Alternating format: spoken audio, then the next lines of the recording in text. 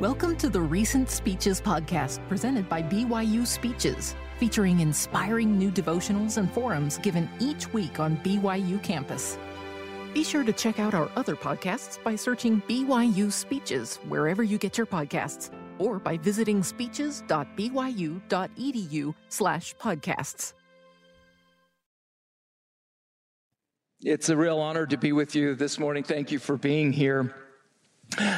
I get a chance to share with you some of my experiences that I've had here at BYU. But I have a minor concern, and that is that many of you may be anticipating a highly scientific lecture punctuated by unintelligible slides of charts and molecular structures. And, I get to give those types of lectures often, but today, instead, I'm going to talk about multiple different subjects with a minimum of scientific jargon. So, if something I'm talking about is not immediately appealing to you, I ask for you to be patient. I'll switch to something far more interesting shortly. The title of our discussion today is, It's a Dangerous Business Going into the Laboratory. A few weeks ago, I told my research group this title, and I was really pleased that at least one of them understood the reference. And this is a reference to a quote from the Lord of the Rings. So in the Lord of the Rings trilogy, Bilbo tells his nephew Frodo, "It's a dangerous business, Frodo, going out your door. You step onto the road, and if you don't keep your feet, there's no knowing where you might be swept off to." Now, of course, Frodo does leave his home, steps onto the road, and is swept off to these wonderful and heroic adventures. Now, the same dangers exist when one steps into a laboratory. By following the directions which simple ideas lead and simple discoveries lead, one can be swept off into all sorts of adventures. Similarly, by stepping into a classroom, one can be swept off into adventures and new and unfamiliar paths. My purpose in talking with you today is to share some of the adventures that I've been swept off to while at BYU, and to encourage you to think about the places to which you've been swept, and also to be willing to take those first steps out your door into a laboratory or a classroom or wherever it may be that will allow you to be swept off to adventures in front of you. Now, in describing these adventures, I need to first introduce fellow adventurers, and my dear wife Valerie has taken to heart the charge to climb every mountain from the musical The Sound of Music. Consequently, as was mentioned, we've climbed most of the high peaks in Utah, and it's very fortunate that there are many high peaks in Utah, or by now we would have moved on to fording every stream. The rest of the cast of Savage Adventures is shown here. And now, before getting into the adventures, I'd like to describe the scene and location in which these adventures have occurred.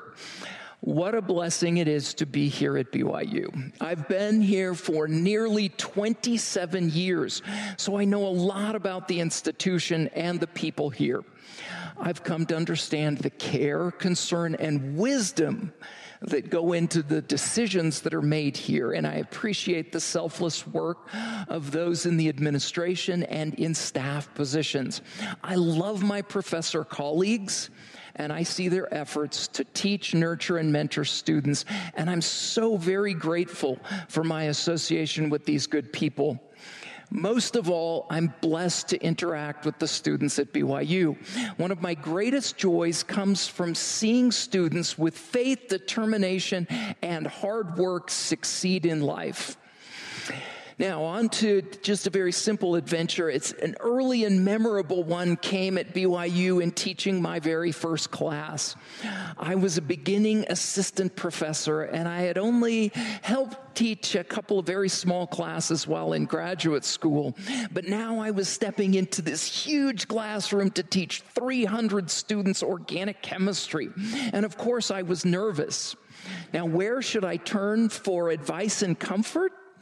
Well, my dear parents are both educators. My mother taught at Loop Public School on the Navajo Nation for 25 years, and my father was a professor at Northern Arizona University, go Lumberjacks, for even longer than that. And he served as chair of his department for years. He worked with new faculty that were also learning to teach, so of course I went to him with my concerns. His response was rather blunt. Don't worry about it. You'll be either really good or really bad. Wow, thanks, Dad. Believe it or not, that comment did take some pressure off, and I successfully made it through that first class. And at the end, I hoped that I was at least headed toward the really good side of my father's binary teaching scale. Over the years, I've had many pleasant and very, very few unpleasant adventures teaching students.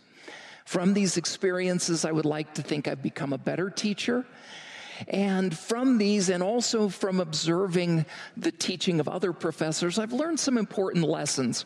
One of those is that there is no right way to teach. There are many teaching styles that I've seen and methods that can be used effectively.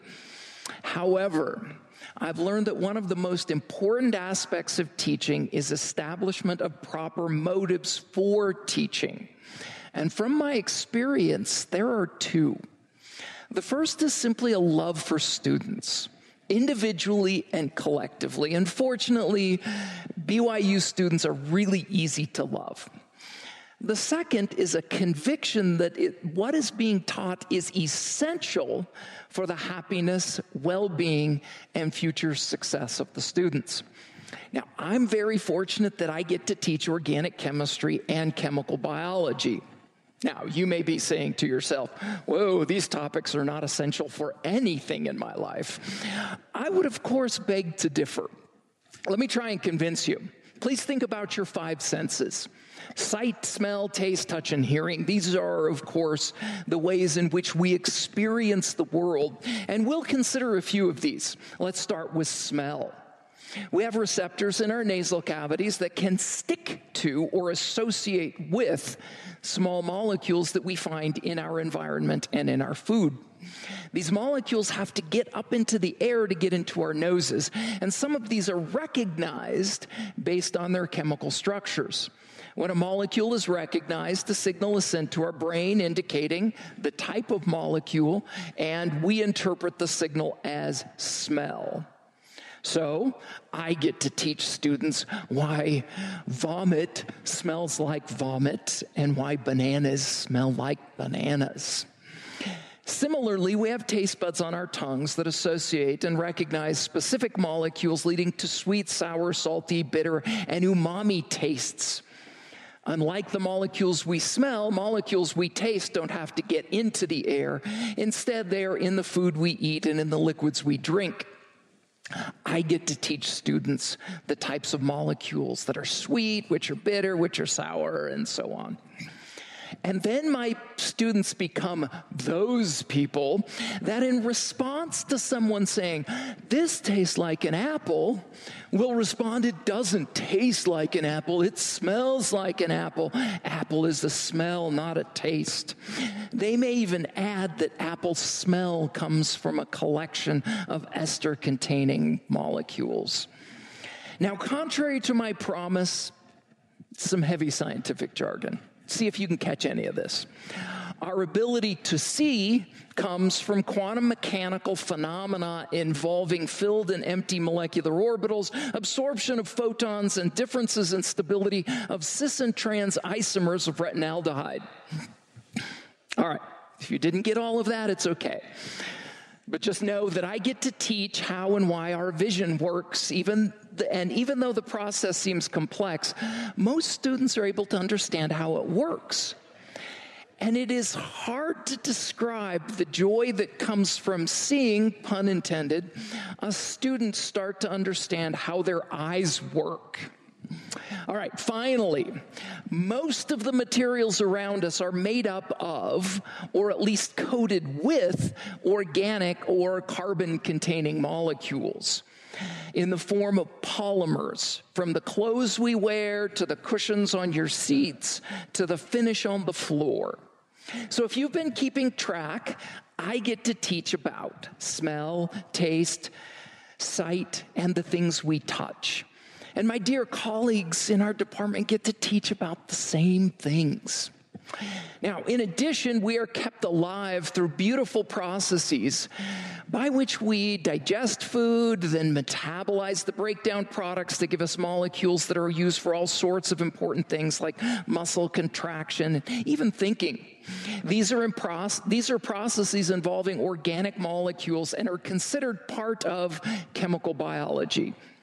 Now, learning about these things helps us understand and appreciate the world around us and how our bodies work. And I am convinced that this understanding and appreciation adds to the joy that we can feel. Now, you may be thinking, whoa, this information sounds very complicated and difficult to understand. Turns out that most of this information is fairly simple, and in one semester I get to watch students go from almost no understanding of these concepts to where they are so excited by them that they rush to tell others about what they've learned. So next time you are washing your hands in a public setting, don't be surprised when one of my students can't help but explain to you how soap works. I hope you can understand the enjoyment that I find in teaching. Now, let's step out of the classroom and into the laboratory where we've been swept off into wonderful paths that I would never have dreamed I would follow when I began work as an independent scientist. My training through graduate school and postdoctoral research was in organic chemistry, but I've been swept into immunology, microbiology, development of medical devices, chemical manufacturing, and even patent law. These fields are as different as the Shire is to Gondor. That's another Lord of the Rings reference if you're keeping track. And if not, please note that these fields are very different from one another. I'd like to tell you briefly about a few of these adventures that have come because we've been swept off into these fields. And when I say we, I need to introduce additional fellow adventurers. This is a picture of my research. My current research group is comprised of graduate students working on master's and PhD degrees, postdoctoral researchers, they already have their PhDs, and a Fulbright fellow, technicians, and undergraduate researchers. These are truly great people and great scientists. We also collaborate with great scientists at other institutions. This slide shows institutions with which we actively collaborate and those with which we've collaborated in the past. So I'm going to be using the pronoun we a lot, but it's not the royal we. It represents a large group of talented scientists. All right. On to the adventure. Let's start with a simple question. What do bacteria look like and how can we kill them? In other words, how can the features on the outer surfaces of bacteria be used to selectively target them? Now, you may ask, why is killing bacteria important? There are multiple reasons, but one is simply a numbers game. Our bodies are made up of trillions of cells, and for every cell of you carry in and on you about 10 bacteria. Now, bacteria are small organisms that play important roles in our health. Most of them that we carry are in our lower gastrointestinal tract, but others are on our skin, in our mouths, and even in our lungs. Most of the time, these bacteria behave themselves and help to make us healthy and possibly even happy, believe it or not, but that's a subject for another day. But at times, these bacteria that we nurture grow where they're not supposed to be and in numbers that are far beyond those they should reach. At other times, bacteria from our local environment start growing in and on us where they shouldn't. We commonly call these processes infection, and all of us have been and are likely infected to some degree. So the bottom line is that it is important to be able to get rid of bacteria when necessary. Now, we are not defenseless against bacteria. Our bodies make molecules that can be considered antibiotics in most of our tissues. These molecules either kill bacteria or at least slow their growth. They are part of our innate immune system. Now, innate immunity is the part of the immune system that is always functioning and provides the first line of defense against bacteria, fungi, and viruses. An important part of the innate immune system is molecules called antimicrobial peptides. I know that's a big phrase, but we're going to use an acronym for it, AMP. So AMP is how we'll refer to antibiotics that our bodies make. Now, the best studied of these is called LL37. And to give you some idea of how important LL37 is, if you do an internet search for LL37, you will get more than 7 billion hits. That's more than if you search for Kim Kardashian. Now, your body makes the most LL37 in places in which you are likely to encounter bacteria.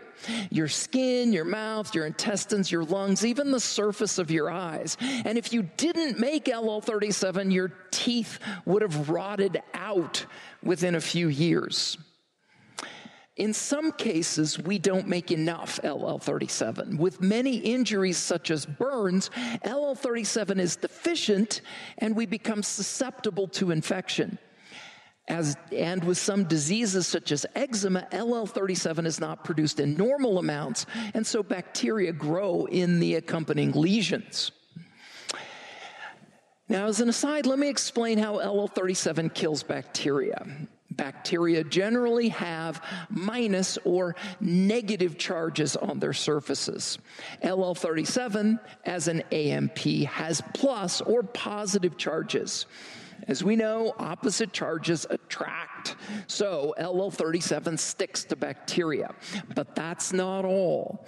LL37 has a shape here represented by a cylinder that causes defects to form in the membranes of bacteria. Those defects are enough to kill bacteria. It should be noted that our cells have a mixture of positive and negative charges, so LL37 does not stick to them as well. As I've all mentioned, we've experienced infection to some extent. An infection may be considered a failure of the innate immune system. So the obvious question is, how can we help the innate immune system overcome potential failures? A simple answer is that we could provide artificially extra LL37. This approach has attracted some interest, but it comes with challenges. First, making LL37 for use as a medicine is very expensive. The second challenge comes from bacteria themselves. Bacteria have their own defenses against LL37. Bacteria release enzymes, which are active molecules that destroy LL37. All right, food for thought. Bacteria in your mouth, regardless of your oral hygiene, are releasing enzymes to destroy LL37 right now. So, you make LL37, which is in your saliva, to help kill bacteria in your mouth. Bacteria in your mouth are fighting back by releasing enzymes that get rid of LL37. This is chemical warfare. So because bacteria fight back, LL37 doesn't survive very long in some important arenas for fighting. One additional thought on AMPs. We're not unique in that we make LL37, but other organisms make AMPs too. In fact, all higher organisms do. They were first discovered and studied well in frogs, then in insects, and then in us. And there are thousands of examples. All right, this is all background. Here's where we come into the picture and where our adventure begins. Some years ago, we looked at all of these AMPs, including LL37, from all of these different organisms and thought, AMPs aren't that complicated. We can make smaller molecules that have the same shape as AMPs. This is one of the fun things about being a chemist. We can make pretty much anything. So we made molecules that have the same overall shape as AMPs, except they're much smaller, easier to make, and they're not destroyed by the enzymes released by bacteria. And we called this class of molecules serogenins. We, including many collaborators, have studied the properties of serogenins for years. And we find that they do the same or similar things to bacteria as AMPs. That is, they kill bacteria quickly. But as an added bonus, they reduce inflammation around infection sites, and they accelerate healing of tissue and bones. All right, now you have serogenins. What do you do with them? How can they be used to help people? How can they augment or replace innate immune responses that may be faltering? To answer these questions, we needed help, and ultimately we needed help from experts that could develop the technology for clinical and commercial applications. All right, a quick sub-story which doesn't paint me in a very good light. Soon after our first efforts with serogenins, one of my colleagues, Professor Morris Robbins, stopped by my office and asked how research was progressing. I told him about our work with serogenins, and he asked if I had talked with the Technology Transfer Office at BYU about patenting our work. Naively, I told him that I wanted our work to be used by anyone without worry of infringing on a patent. He informed me, correctly, that if our work was not patented, no one would ever use it.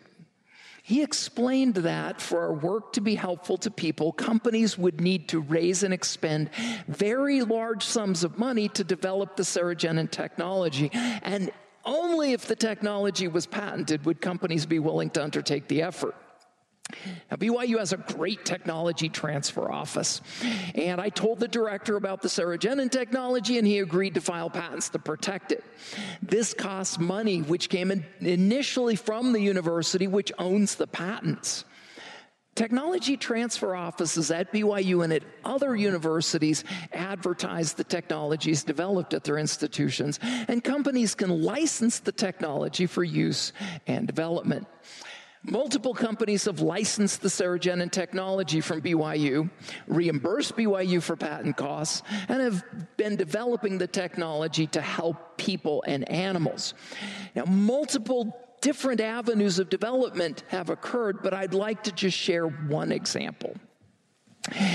As I described, our tissues produce AMPs like LL37 as part of innate immunity to control bacterial growth. However, if a foreign object is placed in or on us, it won't have an innate immune defense. That is, it doesn't make AMPs. Medical care often involves placing foreign objects in or on a patient.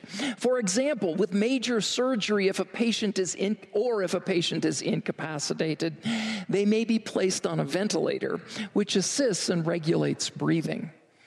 The ventilator machine is attached to a tube called an endotracheal tube that extends from outside the patient's mouth into the patient's trachea. As soon as this tube is placed in the patient, bacteria begin to grow on the tube. Its surface provides a near ideal home with plenty of food and warmth, and as bacteria grow on the tube, they form communities called biofilms. And biofilm communities grow and expand, and portions are sloughed off to lead to infection elsewhere, including the lungs. Endotracheal tubes removed from patients that have been ventilated for extended periods are typically colored green or pinkish brown by the large populations of bacteria that are growing on the tubes. These populations can be above 100 million bacteria per square centimeter. The problem with the tubes, they have no protection. They have no innate immune system. The solution? Give them an innate immune system as protection. What is the best approach? Use a serogenin on endotracheal tubes as an artificial innate immune system. So we put a serogenin in a very thin coating on endotracheal tubes to give them their very own innate immune system. Now, on the right here is an image of the stained coating on an endotracheal tube, which is thinner than a human hair. And this protects the tube for days. Shown in the next slide is biofilm that forms on an endotracheal tube when it's exposed to bacteria for more than a day. Over the same course of time and under the same conditions, the tube with the serogenin on the right shows no bacterial growth. And this coating has been termed SeraShield. To be able to use SeraShield endotracheal tubes in people, they first had to be evaluated in animals. I won't take you through all of the necessary testing. I'll only show one image. These are the ends of endotracheal tubes that were in the trachea of pigs for 3 days. One of these is from a normal uncoated endotracheal tube. The other is from a SeraShield endotracheal tube. Can you see a difference? Which would you prefer to have in you? In human studies performed in Canada, we showed that SeraShield endotracheal tubes reduced bacterial colonization dramatically. The bars on the left show the amounts of bacteria that grow on normal uncoated endotracheal tubes, and on the right is the amount on a SeraShield endotracheal tubes. These tubes have been approved for use in multiple countries, and further studies are underway, including those necessary for approvals for use of the SeraShield endotracheal tubes in the U.S. And that's all I have to say about that. And now for something completely different. The molecules that make up the outer surfaces of bacteria are telltale signs of the presence of bacteria. That is, these molecules are unique to bacteria. And our bodies have very well-designed ways of watching for the presence of these molecules because they indicate that bacteria are present. These molecules are commonly called endotoxins, and when our bodies encounter endotoxins, figurative alarms go off, resulting in inflammation. Think about when you've had an infected injury. The redness and pain are, in part, due to the response to bacterial endotoxin. So not too long ago, a particular type of cell from our immune system was identified that responds to endotoxin-like molecules. The cell is called a natural killer T cell, which is a cool name for a cell. This cell type, NKT cell, plays a central role in the interface between the innate immune system and its counterpart, the adaptive immune system. I'll tell you more about the adaptive immune system in a few minutes. Because we were interested in the surfaces of bacteria and endotoxins, we became interested in NKT cells. And it turned out we were interested in NKT cells at the right time. And we were swept into a collaboration with the right people, groups of brilliant immunologists. When NKT cells gained our interest, they were only known to watch for molecules that came from marine sponges. Now, it was well recognized that these NKT cells are not in us to protect us against marine sponges.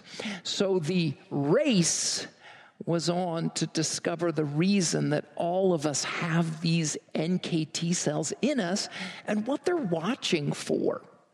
Now, I use the term race deliberately here. Some aspects of science are highly competitive. That is, there are multiple research groups working on similar projects, and the race is to be the first to make discoveries. To be competitive, we have to have good ideas and great scientists. In this race to discover why we have NKT cells, we were very fortunate to have multiple full-time researchers in my group and in my collaborators groups that help us compete against other groups. At BYU, I've worked with many graduate students and postdoctoral researchers, and Dr. Xinglao Deng has worked on this and related projects for multiple years and made substantial contributions to work at BYU and also within the immunology community around the world. He's one of the most talented chemists in the world, and his efforts have pushed us to the front of this and related races on multiple occasions. The race in this area began with us looking for the real molecules that these NKT cells look for. We found them at about the same time as a prominent group in this area found them. So it was a tie. We published back-to-back papers describing our findings in the journal Nature. So I tell that to you as an introduction for additional work that we did. We started working on optimizing molecules to stimulate NKT cells. We were after a way to stimulate NKT cells using only very, very small amounts of an optimized or designer synthetic molecule. And to do this, we performed structure-activity studies. Let me explain how they work. Imagine you wanted to make the very best chocolate chip cookie. And to do this, you make many, many different batches of cookies. And for each new batch, you change one ingredient slightly. Maybe one has an extra egg, one has an extra tablespoon of flour. After you make all of these batches, you taste them all and identify the best recipe. We do something similar with molecules called structure-activity studies. We make many, many different molecules that are varied slightly, and then we test them all and find the best one. We did structure-activity studies with molecules that stimulate NKT cells and found an optimized molecule that stimulates NKT cells at extremely small amounts of material. This molecule has been given the name ABX196. And if you had the amount of this molecule equivalent to a medium-sized apple, you could stimulate the NKT cells to their maximum level in over 1 billion people. So, a small bag of apple equivalents of this molecule could dose everyone on the planet. So now, what do you do with a super potent molecule that stimulates NKT cells? It turns out that NKT cells can be very useful in fighting cancer. I won't go into all the details of how this works. It's a lot of immunology, but this molecule, ABX196, was shown to be exceptional at treating cancer models in animals. So ABX196 was licensed from BYU, University of Chicago, and Scripps Research Institute by a company called Abivax.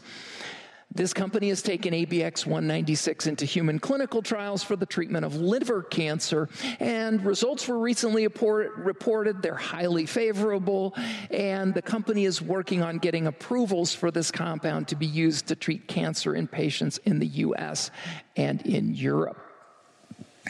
All right, now for something else completely different. First, a short primer on adaptive immunity.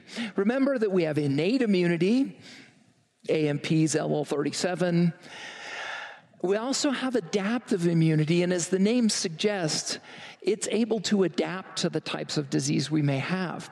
For example, if we get a coronavirus, innate immunity is supposed to blunt the infection, while adaptive immunity builds the tools to rid us of the virus.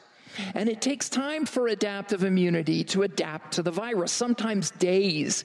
This is why when we get sick with a respiratory virus, we start to feel better after a few days. That's because adaptive immunity is kicked in. Adaptive immunity produces, among other things, molecules called antibodies that help inactivate viruses, and antibodies mark viruses for destruction by other parts of our immune system. The very best antibodies stick very tightly and selectively to the virus that they target. A primary purpose of vaccines is to induce our adaptive immune system to make good antibodies for a virus, without us having to become infected with the virus. Adaptive immunity can also work against bacteria, but it typically doesn't work very well. Let me explain why. Bacteria have evolved subtle ways to avoid allowing the adaptive immune system to generate good antibodies against them. And I'll use an analogy of a matador to explain why. I'm not promoting bullfighting. It's only an analogy. You know how this works. In bullfighting, the matador uses a red cape. The bull charges and eventually runs at the red cape, passing under the red cape and missing the matador. In this analogy, bacteria are the matador. The red cape is a collection of molecules that bacteria produce on their surfaces. And our immune system is the misdirected bull.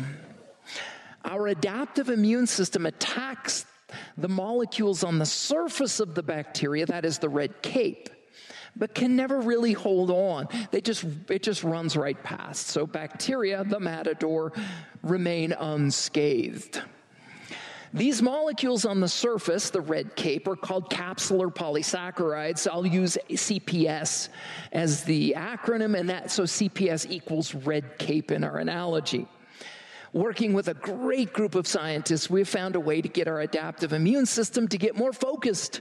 In essence, what we've done is we've taught our immune system, the bull, not to focus on the entire cape, but rather only a small portion of the cape. And instead of running right through the cape, to grab onto a small portion of the cape and hold on tightly. Once this happened, friends of the bull, that is, other aspects of our immune system, see the bull holding on to the matador's cape, and the matador is eliminated. So let's take a closer look at a bacterium and its CPS, or red cape. This is an image of a bacterium showing the CPS molecules extending from its surface. These hair-like projections are the CPS, and they're what keep our adaptive immune system from targeting bacteria well. So, how can we effectively train the bull not to run through the red cape? That is, how do we get our immune system to bind to the CPS made by bacteria? Well, we do the following. Step 1, we make a small part of the CPS, or the red cape. Instead of sewing the whole thing, just a small portion. We have to do this in the laboratory, and it's very challenging. Step 2, we attach that small piece of the cape, or CPS, to a bigger molecule that looks like a virus. Step 3, we add a molecule similar to ABX196 to stimulate NKT cells. Step 4, we inject this combination, which is a vaccine, into mice and let their adaptive immune systems go to work. The result? Great, stunning, unprecedented antibodies that bind to the CPS of bacteria. That is, the bull quits running through the cape, holds on tighter than has ever been seen before. Now, the challenge with this approach, different types of bacteria produce different types of CPS. In other words, different matadors hold up different kinds of cape. So we have to train the adaptive immune system to hold on to these different types of CPS, or capes. This means a lot of work and a lot of fun. In this image I'm showing, in this slide, I'm showing you the image of an antibody that is binding to the CPS of a type of bacteria that causes pneumonia in humans. The CPS part is represented by the yellow and red tubes, and the antibody is the gray part. We have learned now that we can target the CPS of any type of bacteria. That is, we can train the bull to hold on to the cape of any matador. Now, the intent of this research is to generate ways of treating bacterial infections without having to use broad-spectrum antibiotics.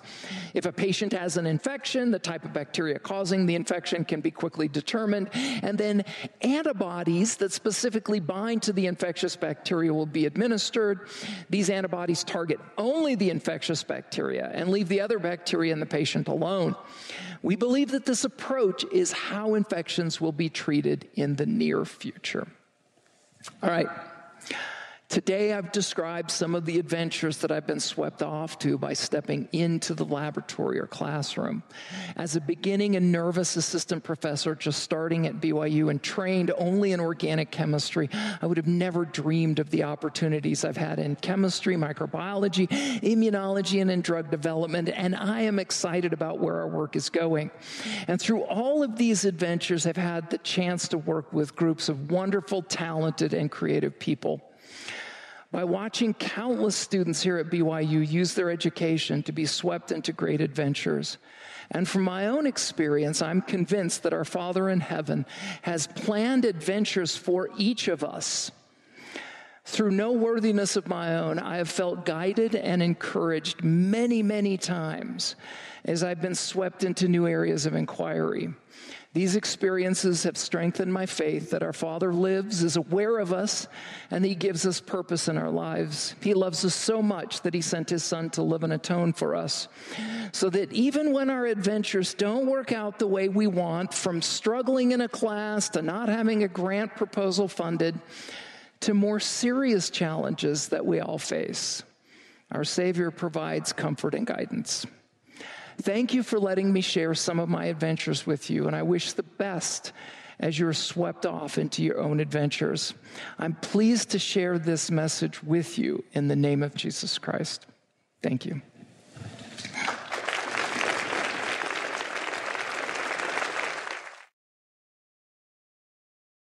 You've been listening to the Recent Speeches podcast presented by BYU Speeches.